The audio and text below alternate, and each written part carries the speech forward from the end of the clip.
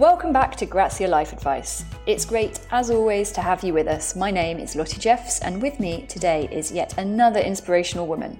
She's a writer who, at the 2020 British Book Awards, became the first black woman to win Book of the Year for her novel, Queenie. My name is Candice Carty-Williams. I'm an author and screenwriter, and I'm really excited to be on this Grazia Life Advice podcast. Candice's new book is called Empress and Aeneas, and it's her first young adult fiction novel, billed as South London's answer to Freaky Friday. Aeneas goes to a private school. She has a really great set of friends, and they have a nice time. And then Empress joins on a scholarship. She is from a very, very different background, and on the eve of their birthday, their 16th birthday, they, as a joke, do a sort of spell they found on the internet, and they wake up the next morning in each other's bodies. Coming up, Candice has got so much to say about personal resilience and giving yourself the best chances in life. You have to back yourself when no one else will. You are you're your first support system. And I think that is the key thing. There's also some really candid reflection on mental health and how to know when you should stop trying to be strong. When I finished university and then one of my best friends passed away, everything just hit me. And I was not able to, I wasn't able to do anything, but I definitely wasn't able to be strong. And there was such a disconnect when it came to me getting better. I really took a lot from my chat with Candice, and I hope you do too. Hi Candice, how's your day going so far? I woke up with a bit of a cold actually, Lottie, so I'm just taking it easy on myself. But yeah, I've been testing so much that my nose hurts, but I'm COVID free, just have a cold. I feel like we all have a cold right now, like the entire United Kingdom is just sniffling away. Yeah, I do too. So yeah, it's weird. It just makes you realise like what it was like not being ill. I don't know about you, but like I just wasn't ill for like 2 years. I know, it was amazing. It was a really good time. Yeah. Cool. Okay. Well, thank you again so much for being here today. And you have sent us through 6 pieces of great advice and one piece of less good advice, which we'll come to. So your first piece of advice, I think, came from your dad. Is that right? Yes, that is right. That is one of the, I think, the only positive thing he has ever said to me, but it's always stuck with me. And what is it? It is, if you don't ask, you don't get. Okay, and what do you think your dad meant by that? And then, I guess, follow-up question, what have you taken from that? I think, he's a very literal man. So I think he literally was like, you have to vocalise what you want, else you're never going to get it. And I guess I've taken exactly that from it, because I guess I know that I'm quite a shy person, but also not someone who can very readily vocalize their needs or their wants. And so I have to always remember this, like through my life, when I'm not happy with something or when I want something to change. In particular, I think the first time that I remember having to like say it to myself a lot was when I started the Guardian and Fourth Estate Short Story Prize back in the day. So like a few years ago when I was working at Fourth Estate, and I was longing for change when it came to what we were publishing, because I was constantly searching for underrepresented authors and was just not seeing or finding any. And I basically went away, came up with the idea for this prize, and then had to come back and ask the publishing house I was working at, Fourth Estate, if we could do that. And I remember being really nervous, I guess, because it was quite a big, it was a big thing at the time. It was the first initiative of that kind. And so being really nervous, but knowing that I had to ask for it, else change wouldn't come, Yeah. What do you think it is that so many of us find daunting about asking for what we want? I think it's the fear of rejection, right? I think a lot of people who are very confident just assume they're going to get what they want, so just go into it. And I think the people who don't have that confidence either just settle with what they've got because they're scared that when they ask for what they need, they'll get a no. And that is scary. Rejection is really, really scary. And I think that kind of, I guess, understanding that is part and parcel of being able to ask for what you need, just knowing that the answer might not be yes, but that's fine. Yeah. And do you think there's another thing, maybe specifically or more so for women in asking for what you want, which is like you don't want to come across as being too pushy. Yeah, and I just definitely remember this sort of gender divide when I was when I would work in an office. Male and female colleagues who would ask for similar things were given very different labels. You know, there was confident versus assertive, or confident versus ambitious, and you know, ambitious was never a positive thing. You know. Let's move on to your second piece of advice, which is a promise is a comfort to a fool. Yes. Which sounds almost Shakespearean, but it was your mother. Yeah. She used to say that to me when I was young. And I think she lives by that advice because she never promises me anything. And I think her thing was always like, you know, people will tell you that they're going to give you anything, give you the world. And they're not always going to do that. And that was really, really helpful to know. She was like, you just don't have to. I think her whole thing was like, don't believe people, which kind of sounds a bit cynical, but she's a really optimistic person. I think that realism is like the only bit of not negativity, but I guess the only bit of real life that snuck through her sunny disposition and outlook. And so now I don't really engage in promises, you know. And I'm sure that one thing that I've understood is that people can say they will do something or say they want to do something, and I think that they believe that they will when they say it, but I try not to hold on to those things. So does that mean you also try not to make promises to other people? I never make promises to people because I remember what my mum said, and I was like, I can say that I will do X, Y, and Z, and I will always try to do what I can, but I will never, ever, ever use the term promise, ever. I think that's really useful advice. So it's more like you'll say, I'll really do my best to get this done by this time or something, rather than I'll definitely do it. Yeah. Or I'll be there if I can. And that's like one of the other big things, because like I think one thing that in like, you know, lockdown obviously was a frightful thing, but it gave us a lot of time to be still, to have to be still, and that was in a way quite a good thing for a few of us, because it meant we actually had to sit with ourselves and face the things that we were running away from, but also just like be by ourselves. I live by myself, so I was very much by myself for a long time.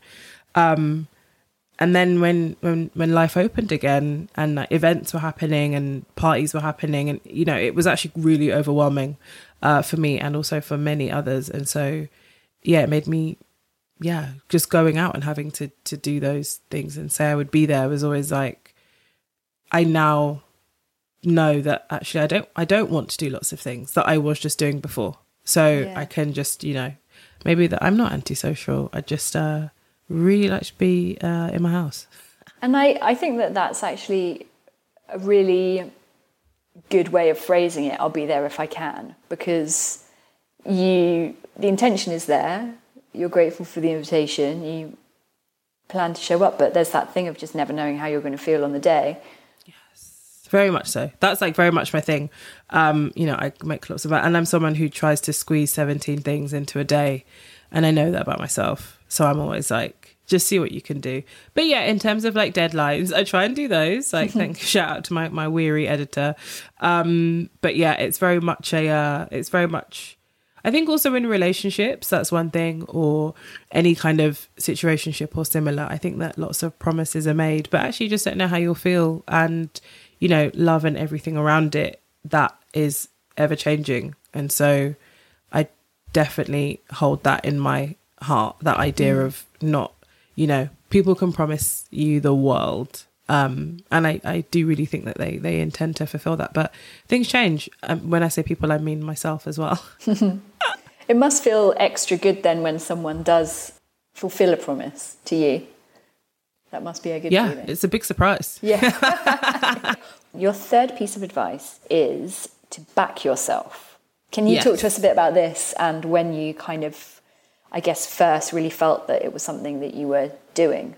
Absolutely. I definitely, as someone who's like always had a lot of self-doubt, do you know what? I actually can't remember when this came to me or remember when I first started truly believing it. But I just, you know, always doubting that I'm right, or doubting, you know, we all do as women, I think, especially being like, oh, I know my appearance, or like, oh, my hair or my figure, or, you know, all of those things. But I think that you have to back yourself when no one else will. Like, you know, you are your only, you're your first support system. You know, your voice is the loudest voice in your head. You know, when we're always saying negative things to ourselves, what does that do to you? Like, what does that do to your ability to be confident? And I think confident is like the biggest thing when it comes to waking up in the morning, being able to look in the mirror and be like, okay, I've got this, I'm going to do this day. When it comes to working, when it comes to being around people, confidence is like the key thing. You have to know like who you are and what you bring to the table. And you can't do any of those things unless you really back yourself, you know? Like, you have to be your biggest supporter and your biggest fan. And it's, you know, I have a lot of people around me. I'm very lucky to have loads of amazing friends who are really supportive and really kind and really engaged in my work. And none of the amazing compliments they were giving me were sinking in because I just didn't back myself at all. And it was until I had to have a word with myself and also lots of therapy and learn how to properly back myself that any of this stuff would take. It's so true. I think particularly over lockdown, just being stuck, I don't know about you, but with like this internal monologue the entire time, just rolling around and around in my head. Like for me, it was things like, whoa, don't have a biscuit, can't have a biscuit, you had toast for breakfast. You know, like just inane kind of self regulation and judgment, and it just got so just infuriating and boring. Yeah, boring is exactly right. And to not be around friends that kind of can reflect back to you a different person. It was about having that space and learning to just sit with myself and be kind to myself and just to be like, my cheerleader. That's really important. And I'm interested that you said earlier that you identify as a shy person. Actually, confidence and shyness can coexist. Yes. I think you can be a shy, confident person, can't you? Yes. I definitely am one of those, but that's taken, again, a lot of therapy, just to be able to walk into a room, and even if you're scared, be able to stay in that room and not run screaming. Also to be able to hold conversations with people and know what you bring to the table. I think that's super important. But yeah, the two are not mutually exclusive, but I've surrounded myself with a lot of confident extroverts who are in no way shy at all, and I love it. And I think I have gravitated towards all of those people because I need to be around it. Like, the majority of my friends are really outgoing and loud, expressive people who also know how to back themselves. And I would always look at them and be like, yeah, you should be able to be like that too. Yeah. We're going to be back after this short break with more life advice from Candice Carty-Williams. We're back with Candice Carty-Williams, who is now going to share with us her fourth piece of life advice. Yes. So this one, I remember, this came from Lettuce, who is one of my best friends. We were working together and I'd just gone through a really horrible breakup, and I did not know how to be, because it was, you know, you never know how to be when you're going through a breakup. And I remember that she said to me, you need to handle this, which is one of the worst things, with grace and dignity. And I was like, yes, I do. But I wasn't not. But that was just like her initial piece of advice when I was about to go through it. And it was really, really, you know, breakups are really, really hard. I mean, I don't really remember the ins and outs of the relationship now, which shows you a lot. But I remember at the time just feeling quite chaotic and not knowing just how to handle it at all. And I didn't really have, you know, like my mum was like, oh, you know, it's bad, isn't it? And so I didn't really have anyone who was like, you know, how do you move through it? And I don't think that there is anything, I mean, there's obviously no blueprint on how to move through a breakup, but just knowing that you handle things with grace and dignity is obviously the best way. And then actually I just remember carrying that through life and like other relationships or situationships or anything that I was in, and just wanting to be like, yeah, I don't ever want to do anything that means you can come back at me, you know. I'm just going to handle this in the best way that I can, even if inside I am screaming and I want to do and say terrible, horrible things. But yeah, I'm also just not that person anyway. But just knowing that, like, grace and dignity were my two friends that were going to walk me through. Can we unpick those words a little bit, just to really understand what you mean by grace and dignity? Like, Yeah, I guess what do you think of as grace? Grace to me is, I guess, patience, sensitivity, and understanding, being able to rise above the situation. And dignity is also just being able to be strong in that too. And also to be, just to be dignified and to be like, I'm not going to stoop to a level that perhaps you are stooping to. You know? It's good to remind yourself of those things. Grace and dignity. I like that. Yeah. Your fifth piece of advice, Candice, is that some people enter your life as lessons. And when you've learnt the lessons, let them go. Let the people go. Let the lessons go. Let the people go. Ooh. Let the people go. That one has been amazing. Also, I was thinking about that the other day. So that kind of, I can't remember where and how it came to me, but I tweeted something similar the other day and lots of people responded to it being like, that's exactly right. So I know that a lot of us have been going through it. But I also saw that Mother Teresa had said something similar, not to draw comparisons between the two of us. But, she obviously knew what she was talking about in some ways. Yeah. So how do you do that, like in a kind way, do you think? Or how do you do that with grace and dignity? How do you let someone go? I mean, letting people go is really, really hard. It's not easy. It's never easy. And it's friendships, it's romantic relationships, it's everything between the two. And I think it is just being kind and being communicative and basically being like, I need to not be in this for myself. And I hope that if you care about me, you will understand that. And I've done that and I've had that conversation a few times and it's never been taken well. But then I have to still, as I said, look after myself. And with all of those things I've had to walk away from, the people that I've had to let go because, they've taught me something about myself or maybe something about the person or how the two of us do or do not work. And again, in any context, this isn't just relationships. This is also professional relationships. This is leaving your job. It's like, I when I've had to leave jobs, it's like I've learned enough. I know what I need to know. And I also know that this isn't the space that is for me anymore.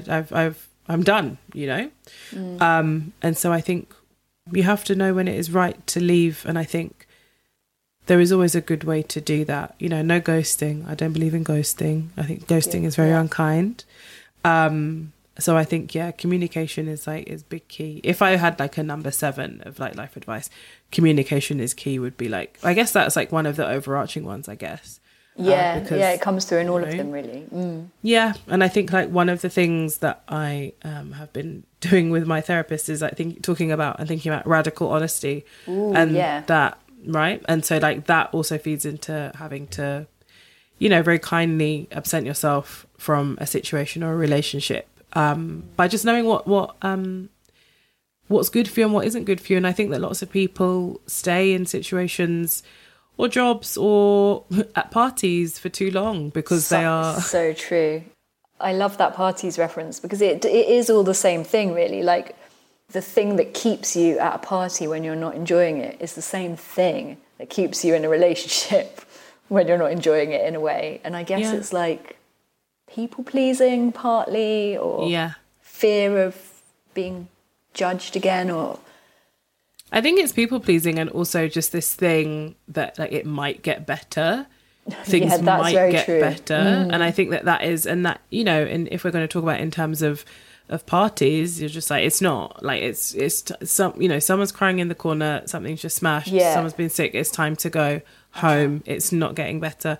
But in terms of people, it's like, if you try and work through things as much as possible, but you don't feel like that person is able to change or that person is able to hear you out in the way that you need. Or also, I think a lot of the time what happens is you change and the other person stays the same. And you've learned that too. And so I think that is your cue to leave. Yeah. And I think in terms of the sort of lesson element, it can take a while for that lesson to become clear to you, can't it? Yeah. Oh my God, yeah. Yeah. It does. It takes a long time, but also I think it's fun. I don't think ever saying anything to the wheels fall off, but I think definitely see things through enough. And I think that you always know in yourself when it's time to go. And it can be a hard realization, but you know, I think you know. Yeah, for sure. Your sixth piece of advice made me laugh, and I did relate to it a lot. Can you tell us what it is? Back up your work. Back your work, please. I'm begging you. The amount of people that I've had to... I mean, like Carrie Bradshaw, she was obviously my first... she was my introduction to this. I cannot remember which Sex and the City episode, but I remember it very vividly. She lost all of her work because her very old Mac broke. And Aidan replaced it with a new one, and she didn't like it because she was very ungrateful. Spin-off Sex and the City podcast. Yeah, absolutely. But I just have loads of friends who call me up and they're like, oh my God, I think I've lost something. I think I've lost my work. And it's like, I can't help you. And I can't help you. And I want to help you, but I can't because you should have backed it up. And that sounds really mean, but I back up everything all the time. So when I'm writing any draft that I do, and I'm very old school, I write on just like your standard Microsoft Word, but I send versions of it to my another email address like every night, like when I finish a session, because I'm like, even if I lose that like 7 lines that I've tinkered with today, I will not remember them again. And so always back up your work. So yeah, back yourself and also back your work up. Have you ever had a disaster in that respect then, or have you always been good at doing it? I've always been good at doing it because I can be such a belt and braces person, like just make sure, because I hate, Lottie, I hate blaming myself for things. And so I always just try. And it's like, if like my computer broke and I couldn't get into my email address and everything went wrong, then I'd be like, at least I knew I did what I could. Did everything. And this is like, that's probably like the most boring piece of advice probably ever. I think it's probably the most like genuinely useful. Yeah. I've had the worst thing I've had is when I've done like celebrity interviews for magazines and it hasn't recorded. Oh God. That is like, I think that happened to me once, for then me to be like, every time after that to be like, I'm going to record it on my iPhone, on my dictaphone, ask them to record it. Like, it was just so embarrassing and mortifying. But yeah, it definitely taught me a lesson. Yeah, you absolutely have to. Yeah, I do that too when I'm interviewing people. I have it like do you have the fear when you're doing an interview? And I do. I've been doing that. Like I don't know if you've noticed me like looking down at my like recorder, but I've been like, is it recording? And then you know it's recording, but there's still that thing in the back of your head, like maybe it's just stopped. Yeah. Exactly. Yeah. No, it's really terrifying. So yeah, make sure you back your things up, people, because you know you don't want to blame anyone. Your worst piece of advice, Candice, can you hit us with that, please? Yes, the worst piece of advice I've received, which I received a million times when I was growing up, was to be strong. And that hits differently for different types of people and for very different reasons. But I think that as a young black woman of any age really, you are told, or you have this idea that you should just be strong throughout your entire life. I heard it a lot when I was growing up. So when I was growing up, I was very sensitive. I'm very sensitive now, so I don't know why I said it like that, but I am very sensitive all the time. Now as an adult, I'm able to, like, I just respect that I'm sensitive and I know that I'm sensitive, and everything is easier because I understand the emotional framework that I am within, you know? And I have really amazing friends who are good at being like, oh, this has happened. You know, like I have a thing with grief. And so like if a celebrity has passed away and the timeline on Twitter is like awash with grief, I have amazing friends who are like, just so you know, this has happened. So, you know, like take care of yourself when you go onto Twitter. For example, growing up though, the advice from my family was always just they recognized my sensitivity, but that was to them a weakness. And I should always just be strong because they had been strong and, you know, they were just coping fine. And it was like, yeah, no, I don't want to cope though. I want to be able to live. So I don't just want to, you know, I don't want to just exist my way through life. I want to be able to enjoy my life. And yeah, I think just from a young age, this is just this understanding, this prevailing understanding of black women that we are older than our years. Like I wrote an essay for this collection and this story is Keisha the Skep, published by Murky Books, and it's a young black woman's story that was written years ago and was found and is being published. And in the essay collection I talk about the hypersexualization of young black women. I was doing some research and there's anecdotal and like data driven research that tells us that black girls are not seen as black girls from a young age, and their white counterparts are seen as young girls. Like, it's as cut and dry as that. And so, yeah, from like a tiny age, I was always having to listen to lots of my family problems, like, and, you know, my dad would moan about like everything when I'd see him, and I would be affected by all of these things so deeply. And if I dared to say like, oh, I'm upset, I would just be told off, and I'll just be strong, like just toughen up, just toughen up, and just don't worry about it.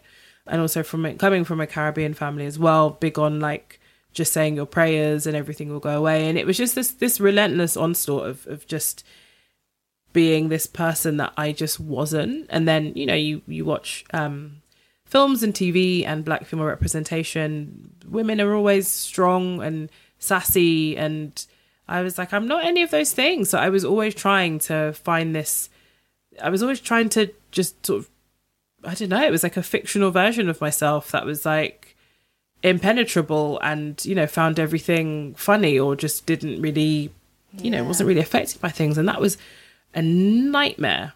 And then everything sort of, when I finished university and then one of my best friends passed away, everything just hit me.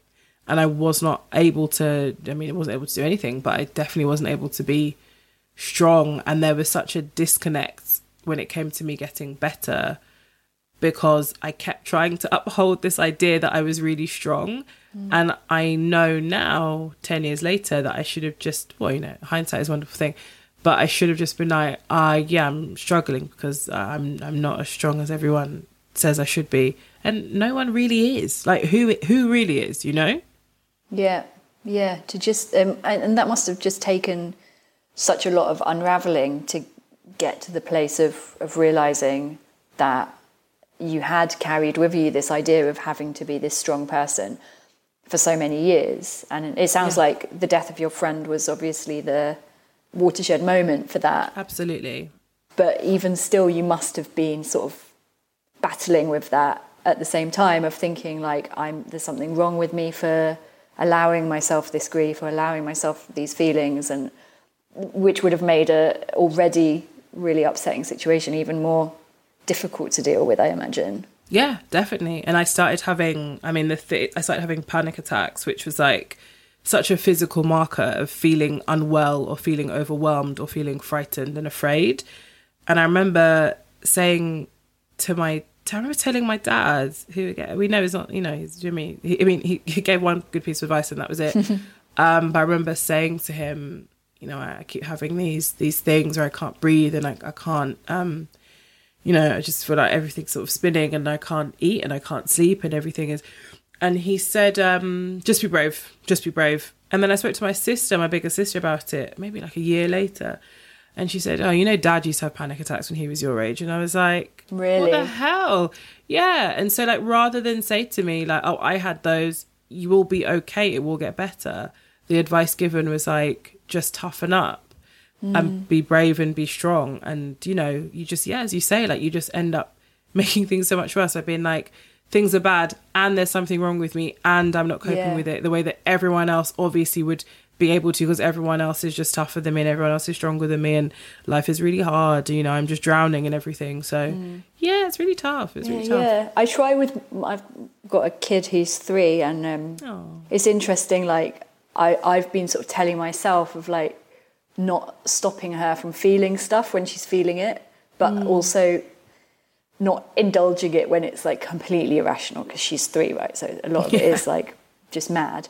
But I'm really trying to like bring her up in a way where she knows that like if she's feeling sad or disappointed about something, that's okay. Like I'm not scared of those feelings in her as one of her mothers. I'm like okay for her to feel. Because I think sometimes that sort of idea of being brave, you also feel like you have to do it for other people. Oh, like you're scared of what will happen to your parents or your friends if you do allow yourself to just be vulnerable and let it all go. 100%. And, I'd like my daughter to grow up feeling like I was robust enough to cope with her feelings. Yeah. But I don't know if I'm getting it right. Trying my best. And on the subject of influencing younger generations, brings us smoothly onto the launch of your new young adult book. Can you tell us what it's called and a bit about it, please? Yeah, so Empress and Anaya is about two young girls, obviously. I'm big into astrology, so they're both Pisces. And they're kind of different sides of Pisces. So you have Empress, who is, what would we call her? They're both empathetic, but she is the sort of tougher Pisces who has had to, I guess, be strong throughout her life for reasons that are shown in the book. And we have Anaya, who is, she's given the space in her life because of, her parents have money and have status. And so she's given that space to be able to be caring and to look out for herself, but also for others. And Anaya goes to a private school. She has a really great set of friends and they have a nice time. And then Empress joins on a scholarship, and she is from a very, very different background. And on the eve of their birthday, their 16th birthday, they, as a joke, do a sort of spell they found on the internet, and they wake up the next morning in each other's bodies, and they have to hide this from Anaya's parents. Empress's mum is not around in the way that a parent would or should be, and they've got to exist in the others' experiences and live their lives through the others. And yeah, it's really fun. It and I really love brilliant. Writing it. I can't wait to read it, and I'm surely there's going to be an adaptation of it because it just sounds so right for TV or film. So thank you for writing it, and thank you so much for talking to us today on Grazia Life Advice. It's been really lovely to talk to you. Thank you so much. That was really nice. It was so nice. Yeah, it was nice to chat. Candice Carty-Williams, thanks again so much. The book out now is called Empress and Anaya. As ever, if you've enjoyed listening today, it really helps us out if you can like, share and review Grazia Life Advice wherever you get your podcasts. I'd be so grateful if you did. Thank you, take care, and I'll see you next time.